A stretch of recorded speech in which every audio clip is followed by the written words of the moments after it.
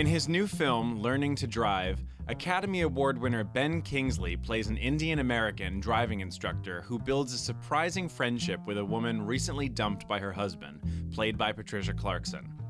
In this episode of 92Y Talks, these two acclaimed stars sit down with Real Pieces moderator Annette Insdorf to discuss their on-screen chemistry as well as their most memorable performances. The conversation was recorded on August 18th, 2015 at New York's 92nd Street Y. Well, I can see you agree with me. I would have been thrilled if just one of these two brilliant actors was sitting here with me, but two.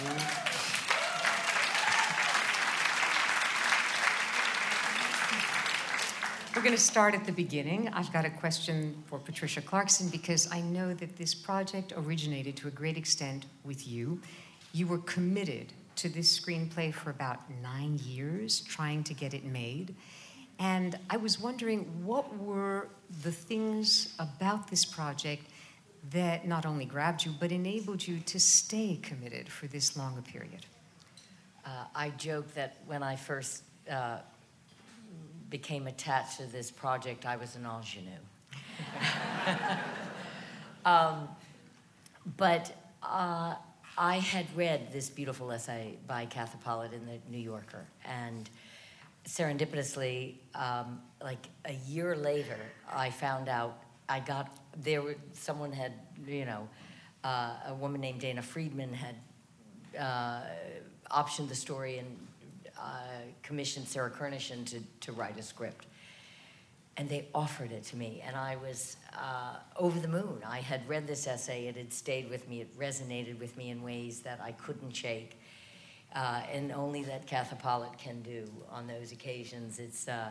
I love her essays, I love her writing, but she, in her core, I think, is a poet, and her words stayed with me, and Wendy, the character of Wendy, stayed with me. And so I became attached to this film, and comedy ensued for the next 9 years.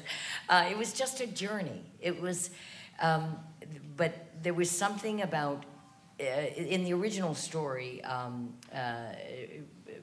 Darvan was not, was not a Sikh. It was not, that character was Filipino, but Sarah Kernishin knew the Sikh community. She had friends. She knew that world very well, and so she made the driving instructor Sikh. And so when I read the film, then it became a love affair. I always loved Wendy, but then I fell in love with Darwan and all of the other beautiful, rich characters in this story, and I found it a quintessential New York story, but deeply universal.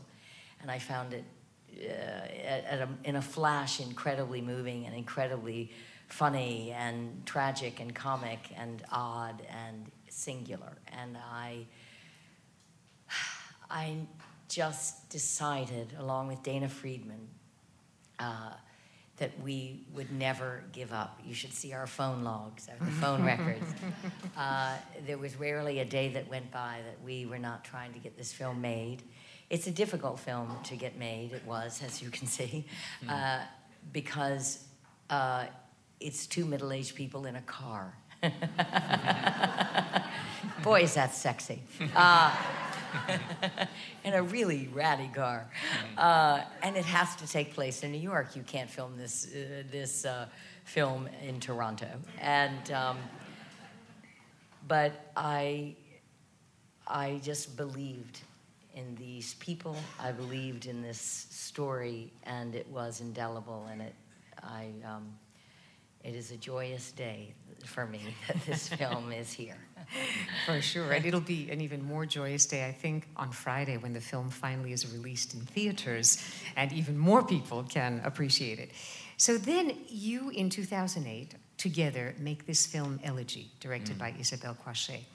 And first of all, I'm curious whether you, Patty, had envisioned Sir Ben to play Darvan even before working with him in Elegy, or was it once you were working together in that film based on the Philip Roth novel, and when you read the script, because apparently it was given to you at that time, what was your reaction? I guess that's a two-parter. Did you picture him beforehand? Well, I picture Sir Ben in anything, and I want him in everything I do for the rest of my life. But yes, of course. And Isabel, we had such a beautiful experience on Elegy. Incredible. It was a very intimate portrait that we had to capture. Very, very intimate. And I got to know Sir Ben. And in the biblical sense. Yes. The very first day of filming, I was naked with Sir Ben. Oh, God, my career. But anyway, so yes, it started then, of course, yes. And I presume it wasn't on the first day that the naked Patty Clarkson gave you the script. It probably came a bit later when you knew each other. But was it the quality of the writing? Was it the notion that you'd work again with this great actress? Was it to some extent that you understood Darvan in a deeper way, partly given your own heritage, which perhaps we'll talk about in a moment, your own background? You, when we were in Berlin, you gave me 3 boxes to tick that I carry around forever. Forgive me if I mangle your quotes, but they were brilliant. You were on the jury. I remember you as being the chairman of the jury. In fact, I was the chairman of the jury, but in my mind, you were the boss. Annette very graciously answered this, addressed herself to the jury, and I remember saying that it was impossible to debate taste. I do remember saying that. And you listed 3 qualities that a film had to possess for you. 1, that it must be life-enhancing. 2, that it must invite and earn its right to be in front of an audience for 2 hours who've paid to sit in a dark room to see it. And the 3rd is that it must be made in a manner utterly appropriate to the material. Not bad? I'm 7 out of 10? I'm overwhelmed that you remember this, and it is. Well, I mean, the tablet, it's a tablet of stone from Annette. So when I read a script, I always think of your words, and I think, is it possible to achieve these 3 key goals? Certainly with Isabel, absolutely, you know that the film will be made in a style that's utterly appropriate to the material. And I do remember from my experience in Elegy, in which our relationship disintegrates, so it's almost in reverse, that you see our relationship blossom in Learning to Drive, that in Elegy, that because she operates the camera, as I know Patricia will expound, and is a female director par excellence, she manages to discover a level of male vulnerability that very few male actors can access. Martin Scorsese is one of them who can, but very often they film a male stereotype. They don't find the vulnerable archetype. And both Darvan Singh and Kapesh are vulnerable men struggling with things that are slightly out of their control. Both have issues with intimacy. Both are slightly exiled. Darvan knows catastrophic loss. So I knew that Isabel would film a side of me that I love as an actor to offer to the camera, and she will never, never, never miss a thing that you offer the camera. Of course, the duet that we have to dance and sing together, I knew would be so perfect because of our previous work. So it was an absolute joy to receive her script and to tick your boxes, if I may put it that way. I rarely blush on stage, but I'm doing it now. You mentioned that she's a great female director. And I'm perhaps even more than most people in this room, I'm terribly aware of the dangers of ascribing, male director, female director, and yet I'm going to hazard a suggestion that on this film, because I know that the story was written by a woman, the screenplay by another woman, director is a woman, the producer, Dana Friedman, the editor, the great Thelma Schoonmaker, who has edited most of Martin Scorsese's films, among others, also another.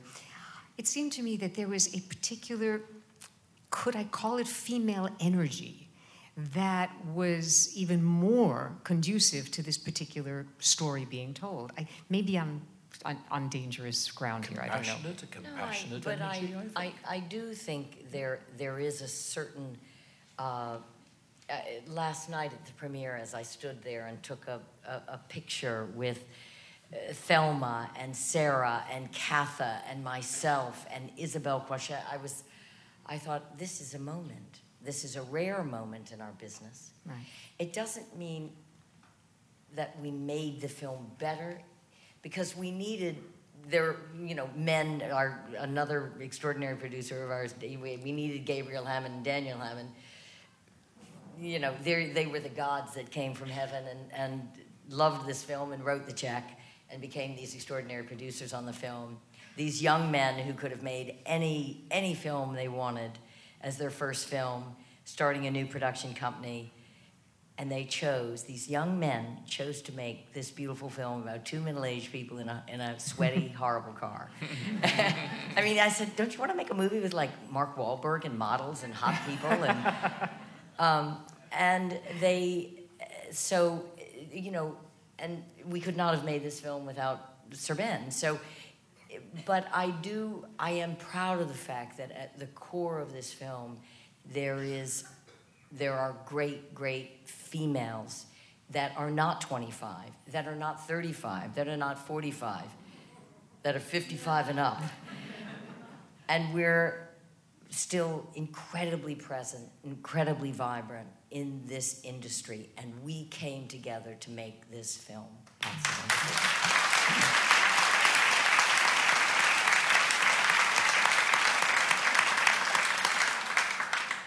I think it's a film that also has great compassion and understanding for secondary characters. I mean, I was aware, Sarita Choudhury, who plays Jasleen, the wife, you may have noticed, I don't know, some of you, in the clip from High Art, the very first clip, she's in the background. She's Joan. I mean, she and Patty Clarkson go way back. We go way back, yes. Many boyfriends back, yes. We shared a few.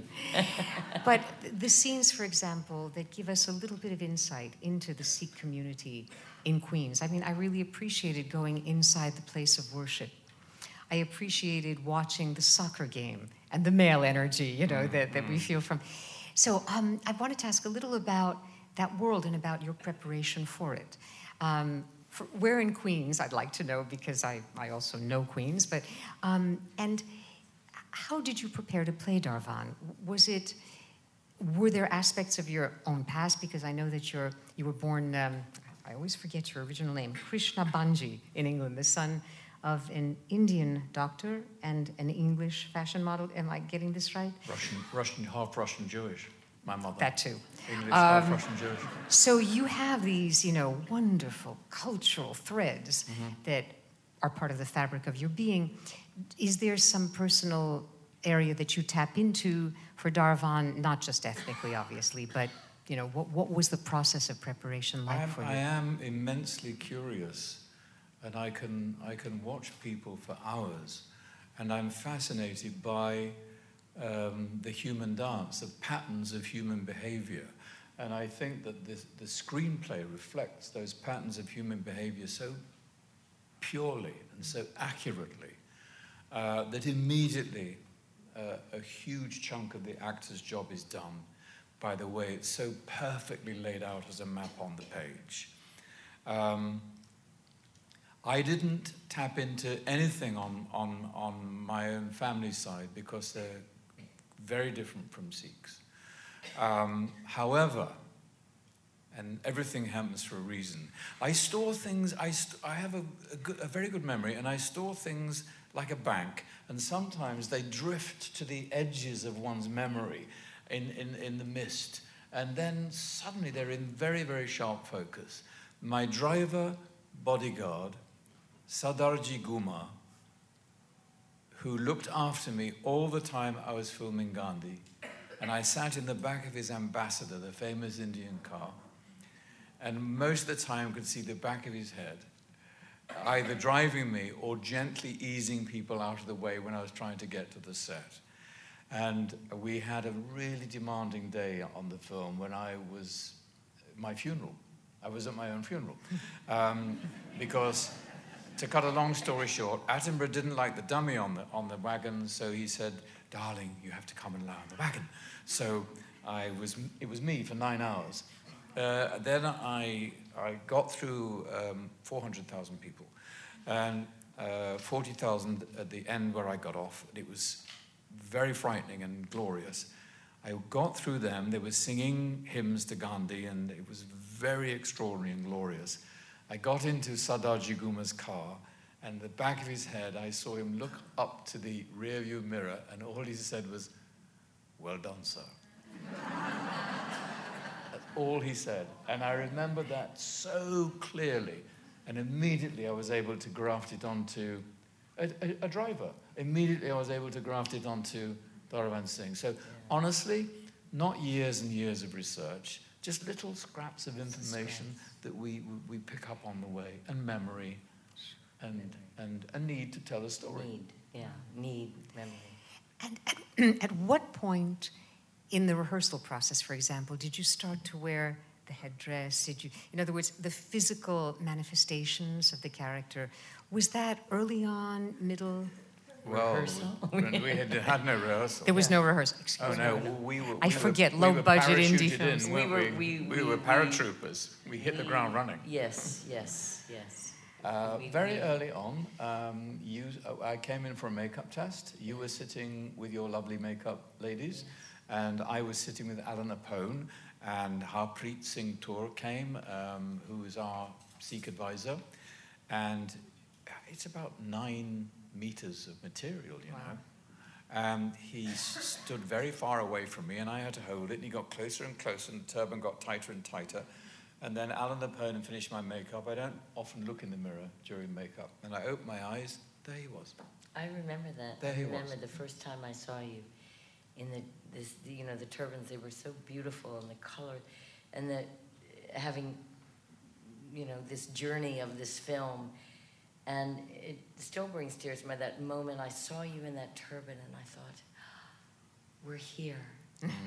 We're here. We've arrived. We're going to shoot Learning to Drive.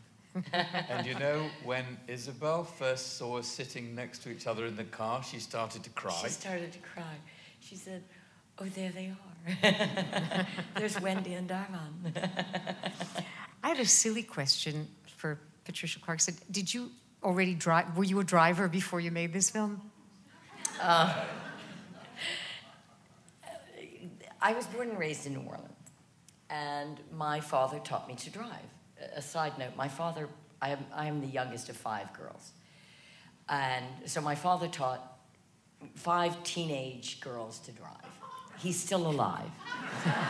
And so I learned to drive. I drove. I had a ratty old Corolla that my senior year of high school we all got. Like when we came in here, and I thought it basically had 3 wheels, but I thought it was the coolest car on the planet.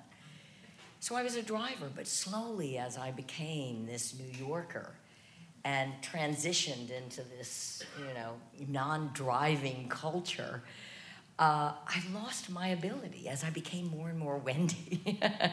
I lost my ability to drive, even though I do know how to drive. And then as this film became more and more of a reality, I specifically didn't want to be behind the wheel of a car because I wanted it to feel, I wanted art and life to come together, even though I knew I would be driving one of the greatest actors in the world, over the bridge, over the Queensboro. Here we go, Sir Ben. Woohoo! Yeah, I think I know how to drive. Hold on, baby.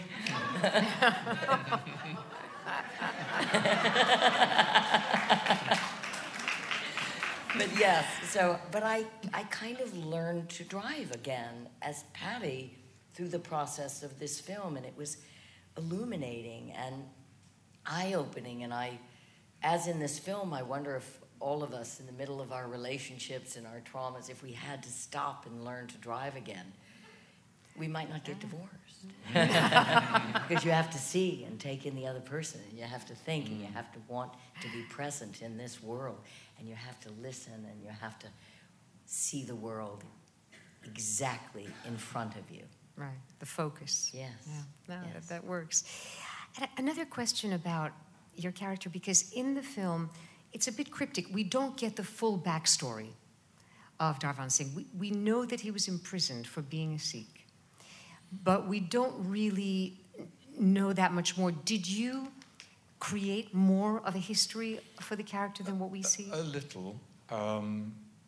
From friends who were in Delhi when it got really dangerous, and the car was occasionally surrounded, and someone would bash their head through a window and say, "Are there any Sikhs in this car?" Very, very frightening. My dear friend Roshan Seth told me this story, who played Nehru in our film. So that kind of violence I was aware of, because I say this advisedly, but because the Indians are so basically pacific, they have no science of violence. So once it's unleashed, they don't know how to stop it. It's a strange irony and a paradox, but they are not by nature violent. So they have no science of it, so they can't control it. As we've seen in the riots during partition, it was horrifying, where thousands and thousands of people died. And the other bit of my backstory was obviously prompted by Patricia, by Wendy, who mentioned a book of poems. And of course, I decided that he was an English literature professor in India. I love that, because in Elegy you played a Columbia University novelist and literature professor, so there's another nice continuity as far as I can tell. There were so many moments in the film that I found beautiful, and I wasn't sure if it was because you were being extremely faithful to the script as written, or whether there were things that developed, maybe improvised while you were making it. For example, I find it very moving, the touching of the face. In other words, at one point, the line, what you miss most about your husband is the touching of the face, and then the way that the face is touched at what might be the last lesson. And for me, the sense of a hopeful ending for Darvan and Jasleen, because he touches her face at the end. Is that something that was in the script, or was it developed? Because then I give even more credit, to the screenwriter, because these were not verbal things necessarily, but they really tied the film together. We were quite loyal to the script. It's beautifully written. It's a beautifully crafted script, and there were a few here and there moments of improvisation. The tantric sex scenes. Oh my God, my old-fashioned Southern father. I can't wait till he sees this film. There were moments within this film, of course, that were slightly improv here and there, but we were very on the script. We were very on the script. We were very dedicated to the beauty of these words, and I'm happy about that, because I think there was no need for improvisation for most of this script. I think had we improvised or been tempted to, it would have signaled that we wished to blur our boundaries. Mm-hmm. And the wonderful thing about working with Patricia, and I hope she with me, is that we actually stayed in our bubble until we couldn't stay in it any longer. And that really paid off, didn't it? We really we really get on. He's a wonderful, extraordinary man, and we're friends. But when we were shooting, we really kept our separate worlds. Very separate. We were a little bit method to that degree, and so we stayed in our worlds. It was a good choice. It was important, So we didn't. We could keep a very pronounced line between us, so that we could keep the integrity of the script and these characters.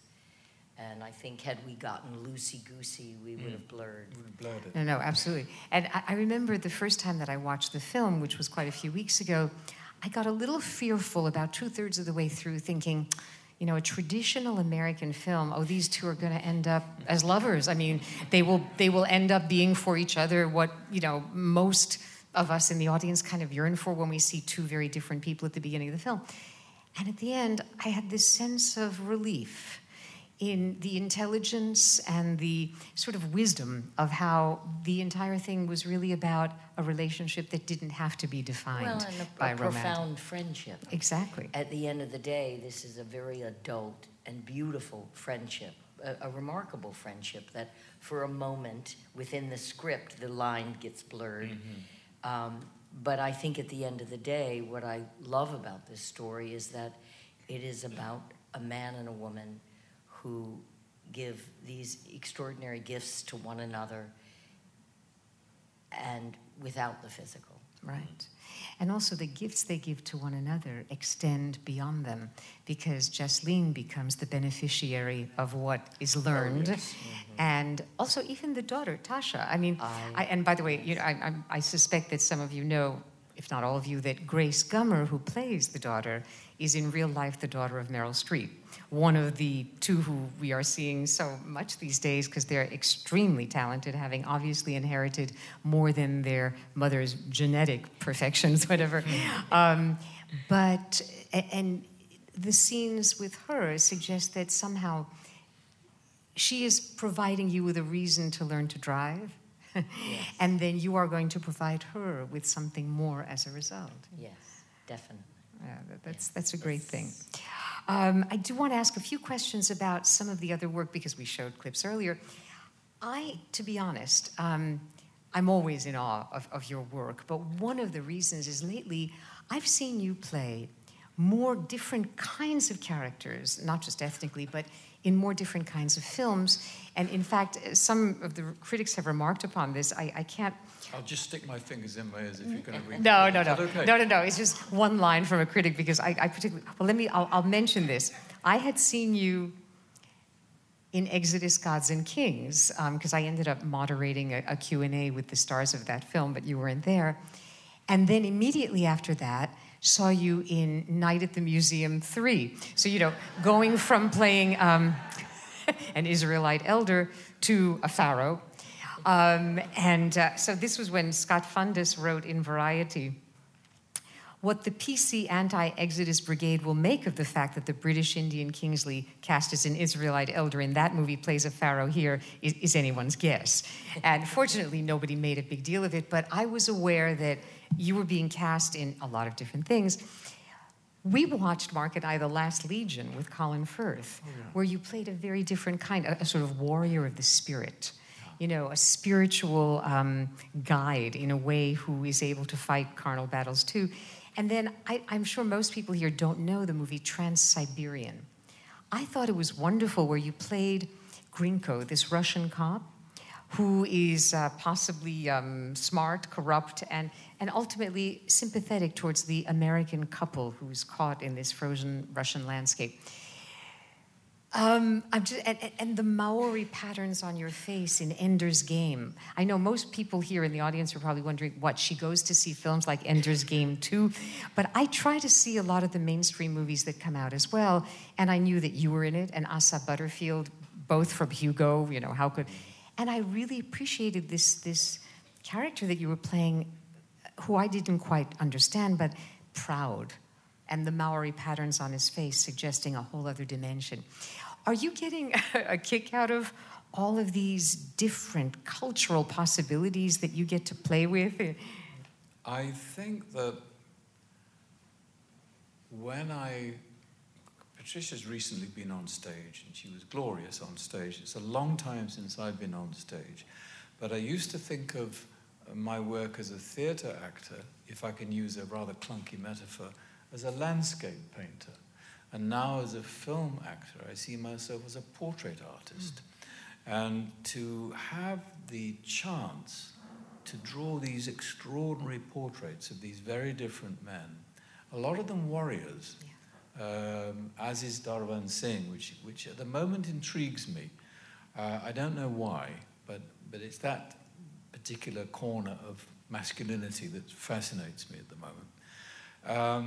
But it's the opportunity to present portraits to an audience, and the variety that's offered is so welcome, and the palette is, mix the same old paints, but they come out differently on the canvas.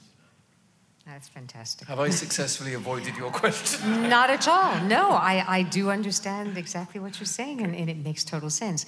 Now, as long as you brought this up, I was going to get to it sooner or later.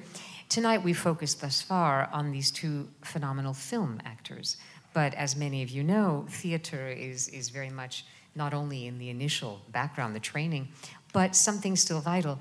In fact, I remember in 2004, when Patricia Clarkson finally played Blanche Dubois in Streetcar at the Kennedy Center. I didn't get to see it, but the reviews were extraordinary. And then, as I'm sure you know, in December, you returned to Broadway after a long time to co-star in The Elephant Man with Bradley Cooper. And then you reprised your roles, if I understand correctly, on the West End after that. And I was quite curious, was the experience of performing the same play with primarily the same cast in London any different from doing it on Broadway? Yes and no. I mean, Bradley was kind and generous enough and to take the entire cast, maybe smart enough American also, actors to the West End. He said, "This is the production, and this is the production that will travel. This is our show. We have to take the whole show." And I was thrilled. But it is a living, breathing organism, a theater, a stage show, and it's going to shift with the environment and with the new space and the new crew and just the act of us all flying across the Atlantic to this, gorgeous, beautiful, different theater. I think it slightly altered us, and we had, we kept, the play kept deepening, and it had found new levels, and there was a slightly different timbre to the production by the time we reached London, and I think it hit a new stride in London, and it was such a beautiful experience. We had such a remarkable time on Broadway, but it was a different experience in London, but remarkable also, and yet new and it felt fresh and different. And Bradley is a workhorse, and he is a great actor, but he's a terrific, a beautiful man. He was very well raised. He has a fabulous mother and father, and so he is a true egalitarian. He's generous of heart, and we all arrived in London from the second orderly from the left who has no lines to the Elephant Man, and we arrived as a whole piece, as a whole unit, and we went forward into the West End, and it was euphoric, and it's one of the truly great experiences of my life. And to have I just closed the play a week ago. Wow. And now I'm sitting here with the two of you. My life doesn't get any better. Thank you. We're the beneficiaries of it. And I mean, I can't imagine that you have much time to do theater given how many films you've been making, but you not only started with the Royal Shakespeare Company, but I remember you came back to do Othello and then Waiting for Godot, if I remember correctly. But I don't know of any theater that you've done in the past 10 years, am I right? No, I am really mesmerized by that creation of that portrait. And also, Daniela, my wife, and I have a modest production company, and we're in that, as you well know, it takes up every available second. It's aspirational, it's hard work, and you need a lot of dedication. And I think it would be very discourteous if I were in a rehearsal room rehearsing a play and knowing that this was going off in my pocket and I was feeling that I had to take that call for the movie. So it's better to stick with my portraits for now. And speaking of which, I must say that among the fall releases, one of the films to which I'm most looking forward is The Walk. Not only because Man on Wire was a brilliant documentary about Philippe Petit, and the man is an extraordinary phenomenon, and Joseph Gordon-Levitt is one of my favorite actors of that younger generation, but you play the mentor figure. Yeah. Can you just tell us a little bit about the portraiture that we can look forward to in The Walk? He's French, right, the character? Well, he's actually Czech. Czech, okay. And but he's multilingual, and I needed to find his. I'm going to give something away. You keep this amongst yourselves, okay? And I needed to get into the skin of somebody who is not only a great director, a darling friend, an extraordinary teacher, and has phenomenal energy, and can do everything on the film set better than anyone else. So I based him on Roman Polanski. That my whole performance is Roman Polanski. Oh, yes. Yes. Everything I do is like a Roman. I'm acting like this. Yes, that's the, no, I'll do it. Let me do it. Get off the wire. It's Roman. I love it. Don't tell anybody. And we did not include in the clip reel either Death and the Maiden or Oliver Twist, the two films that you made with this great director. So I do find that fascinating. Did the director, Robert Zemeckis, know that? I never told him. Okay, then we're going to keep this completely to ourselves. And one question in terms of immediate future, I hope, projects. I know that you have been trying for many years to get a film off the ground about an actress for whom I have a lot of fascination, Tallulah Bankhead. And I cannot imagine anyone who could play that better than you. Can you give us a sense of the status of that? Will we get to see something in the future? Oh. Well, by the time we make this film, my voice will definitely be deep enough. It's again a process. It's a journey. It's a beautiful script, and I know it. I feel it. I love it. I will get this film made. I will work diligently.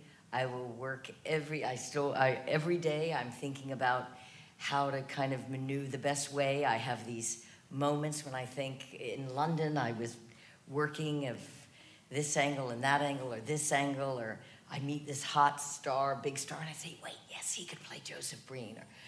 And Tallulah has a lover in the film, and I'm just thinking about all the young girls. Who can I cast? I feel like the casting couch. Who can I cast? And I will not give up, but it will be a process because again, it's a difficult film to get made. I have to find the right director, and I'm still in that process. But once I get the right director, I know the people I want to come on board, and they will come on board, and then it will soar. So wonderful. Just stay tuned. I don't know enough about Tallulah Bankhead. My husband Mark was finding all these tidbits for me that just made my head reel. She was the least politically correct of any performer that I have come across, but boy, was she never boring. I have a lot more questions, but I know that you must have some too. So if we could bring up the lights just a little bit, and I will repeat the questions. There's a gentleman on the aisle, and then there are two on my right.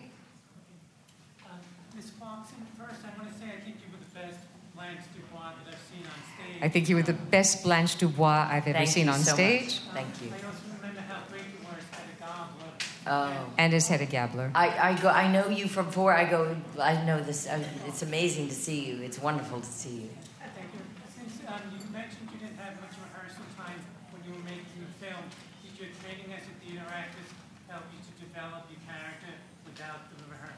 Since you mentioned that you did not have rehearsal time in making this film, was your training as a theater actor able to help you just get into that character without rehearsal? I would actually say, I think the fact that I've done so much film work lately is what helped me, because I know the muscles that I have to stretch, that I know the muscles I need in place. I know the physical and emotional place I need to do. I know the emotional groundwork I have to lay on my own for this character before I start shooting. So I would say the film work I've done lately, in the past 10 years of my life, has made my film work, me preparing for a film, it's made it more accessible, made me more comfortable, made me ready to go, so to speak. It's like, can you show up on the set and be in character? Yes, I can. Good. There was, first the woman here and then the gentleman right behind. Well, I grew up on the Upper West Side, and I was the only one of my friends who actually learned to drive. I grew up on the Upper West Side, and the only one of my actual friends the only one of my friends who actually was driving, learned to drive. And luckily, I rarely ever had to do it. Luckily, I rarely had to do it. And I'm just curious, have you screened it anywhere else? Are people kind of odd that people from New York don't drive? Have you found that people in places other than New York find it odd that we don't drive? I think most people know that New Yorkers, or really tri-state area people, I think it's common knowledge. I mean, my sisters from New Orleans were, they got it. And they all drive. But I don't know. Did you find it that people outside of New York find it odd that I'm a grown woman who doesn't drive? No, I don't think so. I think it's fairly common knowledge, I hope. Or maybe if it plays in Minnesota, they'll think we're crazy. I think outside of there's that New Yorker cartoon mentality, we have this kind of bubble life. I think everyone beyond New York may be just a little bit jealous of the fact that we don't have to drive. In other words, whenever I go out to LA, they always know that I'm from New York because I walk everywhere. So do I. They say, you walked to Whole Foods? Yes, I do that all the time. But And in a said, way, wait, you walked? but they have to spend half their lives on the freeway. Oh, yeah. And when I tell them I don't drive, it's like, really? And it's a mixed thing. I think sometimes jealous. It's even odder because you're this powerhouse of a woman, this fierce intellectual. It's like, and you don't drive. There is one fault. You have a fault. Gentleman there? First, I'm a big fan of both. Then the movie was fantastic because I live in Queens. First of all, I live in Queens and the movie was fantastic. That's your neighborhood. It was your neighborhood? I think that's Elmhurst area. Elmhurst? Is it the Elmhurst area? I think No. Richmond Hill. Richmond Hill? Okay, that too. Yeah, then I'm both so great actors. So my question, who inspired you then you became an actor and actress? Because you are such great actors, this is a question not about neighborhood, who inspired you to become actors?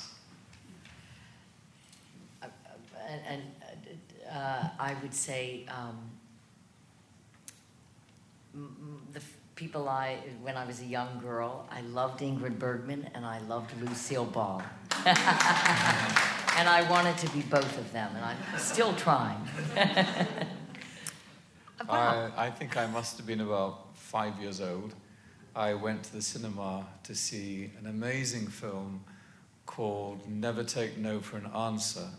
And it starred a little boy, an orphan boy, in a village. And he was custodian of one thing, his donkey, which became very sick, and he had to go all the way to the Vatican, all by himself, to get a piece of paper from the Holy Father to bring back to his village, to demolish the wall, to let his donkey in. I can hardly tell you the story without crying. I was deeply moved by the film and identified totally with the little boy on the screen, and that is when I decided to be an actor.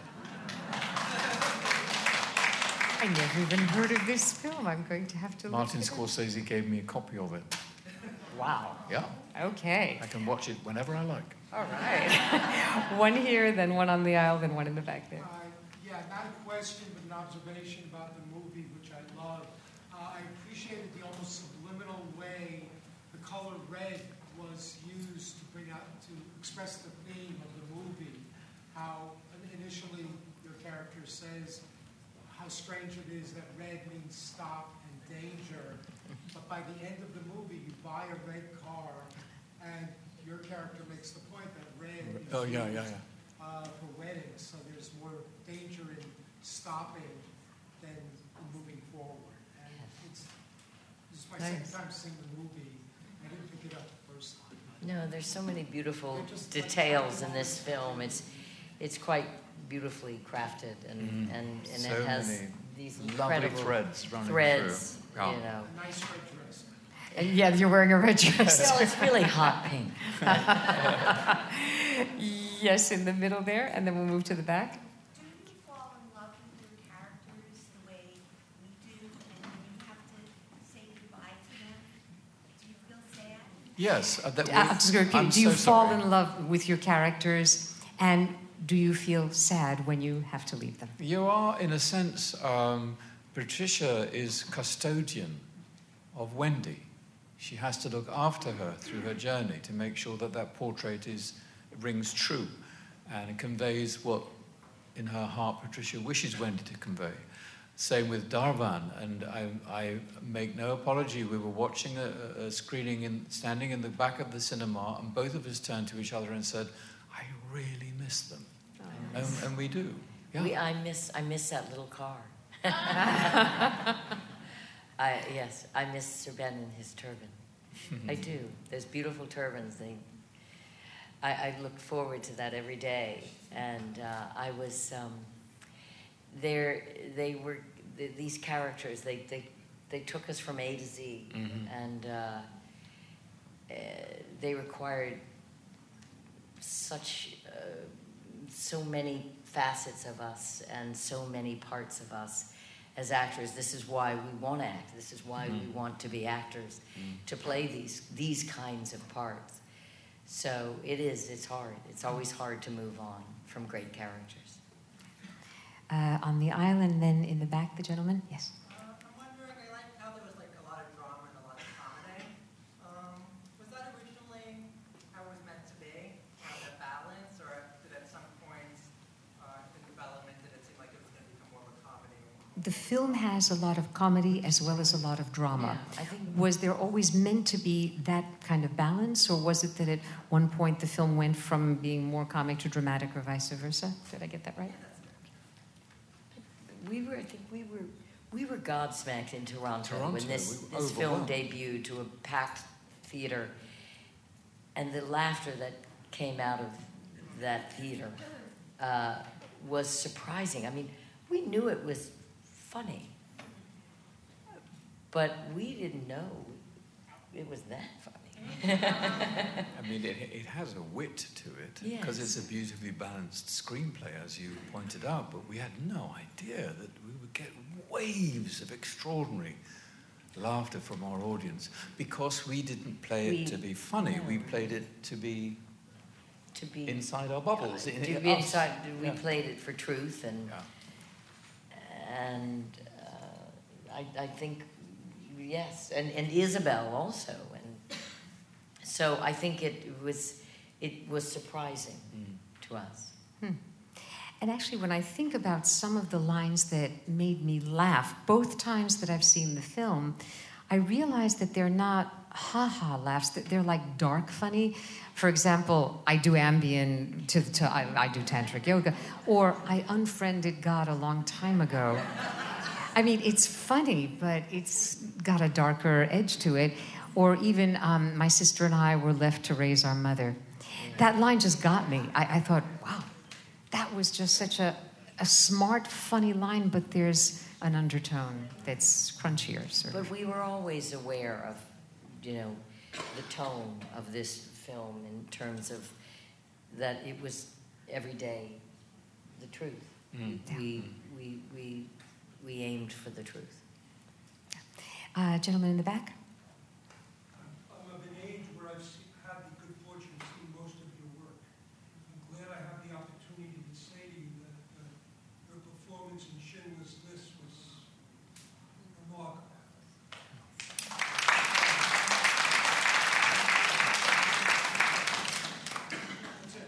That's it. Okay. Beautiful. Thank you. We have time, I think, for one more. Yes? Whatever works, I thought the transformation from your character of Southern Belle to aging Beaton was one of the most extraordinary things I've seen. I love films where things change in the middle. Yeah. You think it's one and then it's something else. Can you talk a little bit about how you did that? The question is about the Woody Allen film, Whatever Works. This woman said that she loved how the transformation from the Southern Belle to the aging beatnik, did you say? The bohemian artist. Could you talk a little bit about how that transformation happened? Well, Marietta, I play this classic Southern mother arriving in New York to find my daughter living with Larry David. Enough said. But I have a powerhouse Southern mother who ran the city of New Orleans for many, many years, and she's an extraordinary woman. And so there's a lot of my mother in Marietta. And the funniest thing is that every day preparing, when I would come to the set, and I would put in a full set of hot curlers in my hair. So I had big Southern hair. And the first thing my mother said, after she saw the premiere of Whatever Works, she was like, Patty, your hair was gorgeous. Gorgeous. Buzz, that's my mother, father. Buzz, why doesn't she wear her hair like that more often? Because I had her hair. Your hair was gorgeous. Gorgeous. And so that woman was inside of me, as my mother lives in me, and so I just brought her. So it was almost like me transitioning from my mother to myself within the film, and that's really how I made the transition. Is I went from Jackie to Patty. Wow, that's great. All right, last quickie, right? Do you really have blue eyes? Is this a question for Sir Ben? Do you really have blue eyes? No, brown. Brown, green, gold. But anyhow, aside from that, when you say you didn't rehearse much, how long did it take to film this? Given that there was no rehearsal, how long did it take to film this? We had 25 shooting days.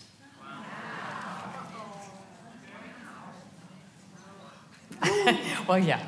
Now, and by the way, we didn't even have time to talk about the comparison between the independent films that both of these actors have been doing and the mainstream studio films. I didn't even mention that you're in The Maze Runner, for example. And I'm not even sure. I'm very interested in the upcoming film Brooklyn Bridge, where I gather you play the character. Doug McGrath's film is that you're going to be doing. Is that correct? I may be doing it. It's not. Okay. It's not official yet. Because I read sometimes about the upcoming projects, and I'm sometimes wondering, will this be a slightly bigger budget mainstream film? Will this be a lower budget indie film? And then I realize it doesn't matter. It matters to the people making it because they'll have less time or more time for rehearsal, less money or more money to do certain things they need to do. But I think the film we've just watched is a perfect example of how passion and talent are really the key things that count. that if actors can become committed to a really smart script and an obviously really sensitive director, and then to get a great company like Broad Green to come in and nurture it so that on Friday it can come out at the Angelica and the Lincoln Square, that's what we need to be grateful for. And I thank these two wonderful actors for joining us. Thank you.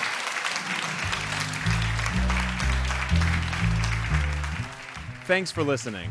92Y Talks is supported by a generous endowment established by Daphne Recanati Kaplan and Thomas S. Kaplan. You can subscribe to our podcast on iTunes and find more great conversations on 92yondemand.org.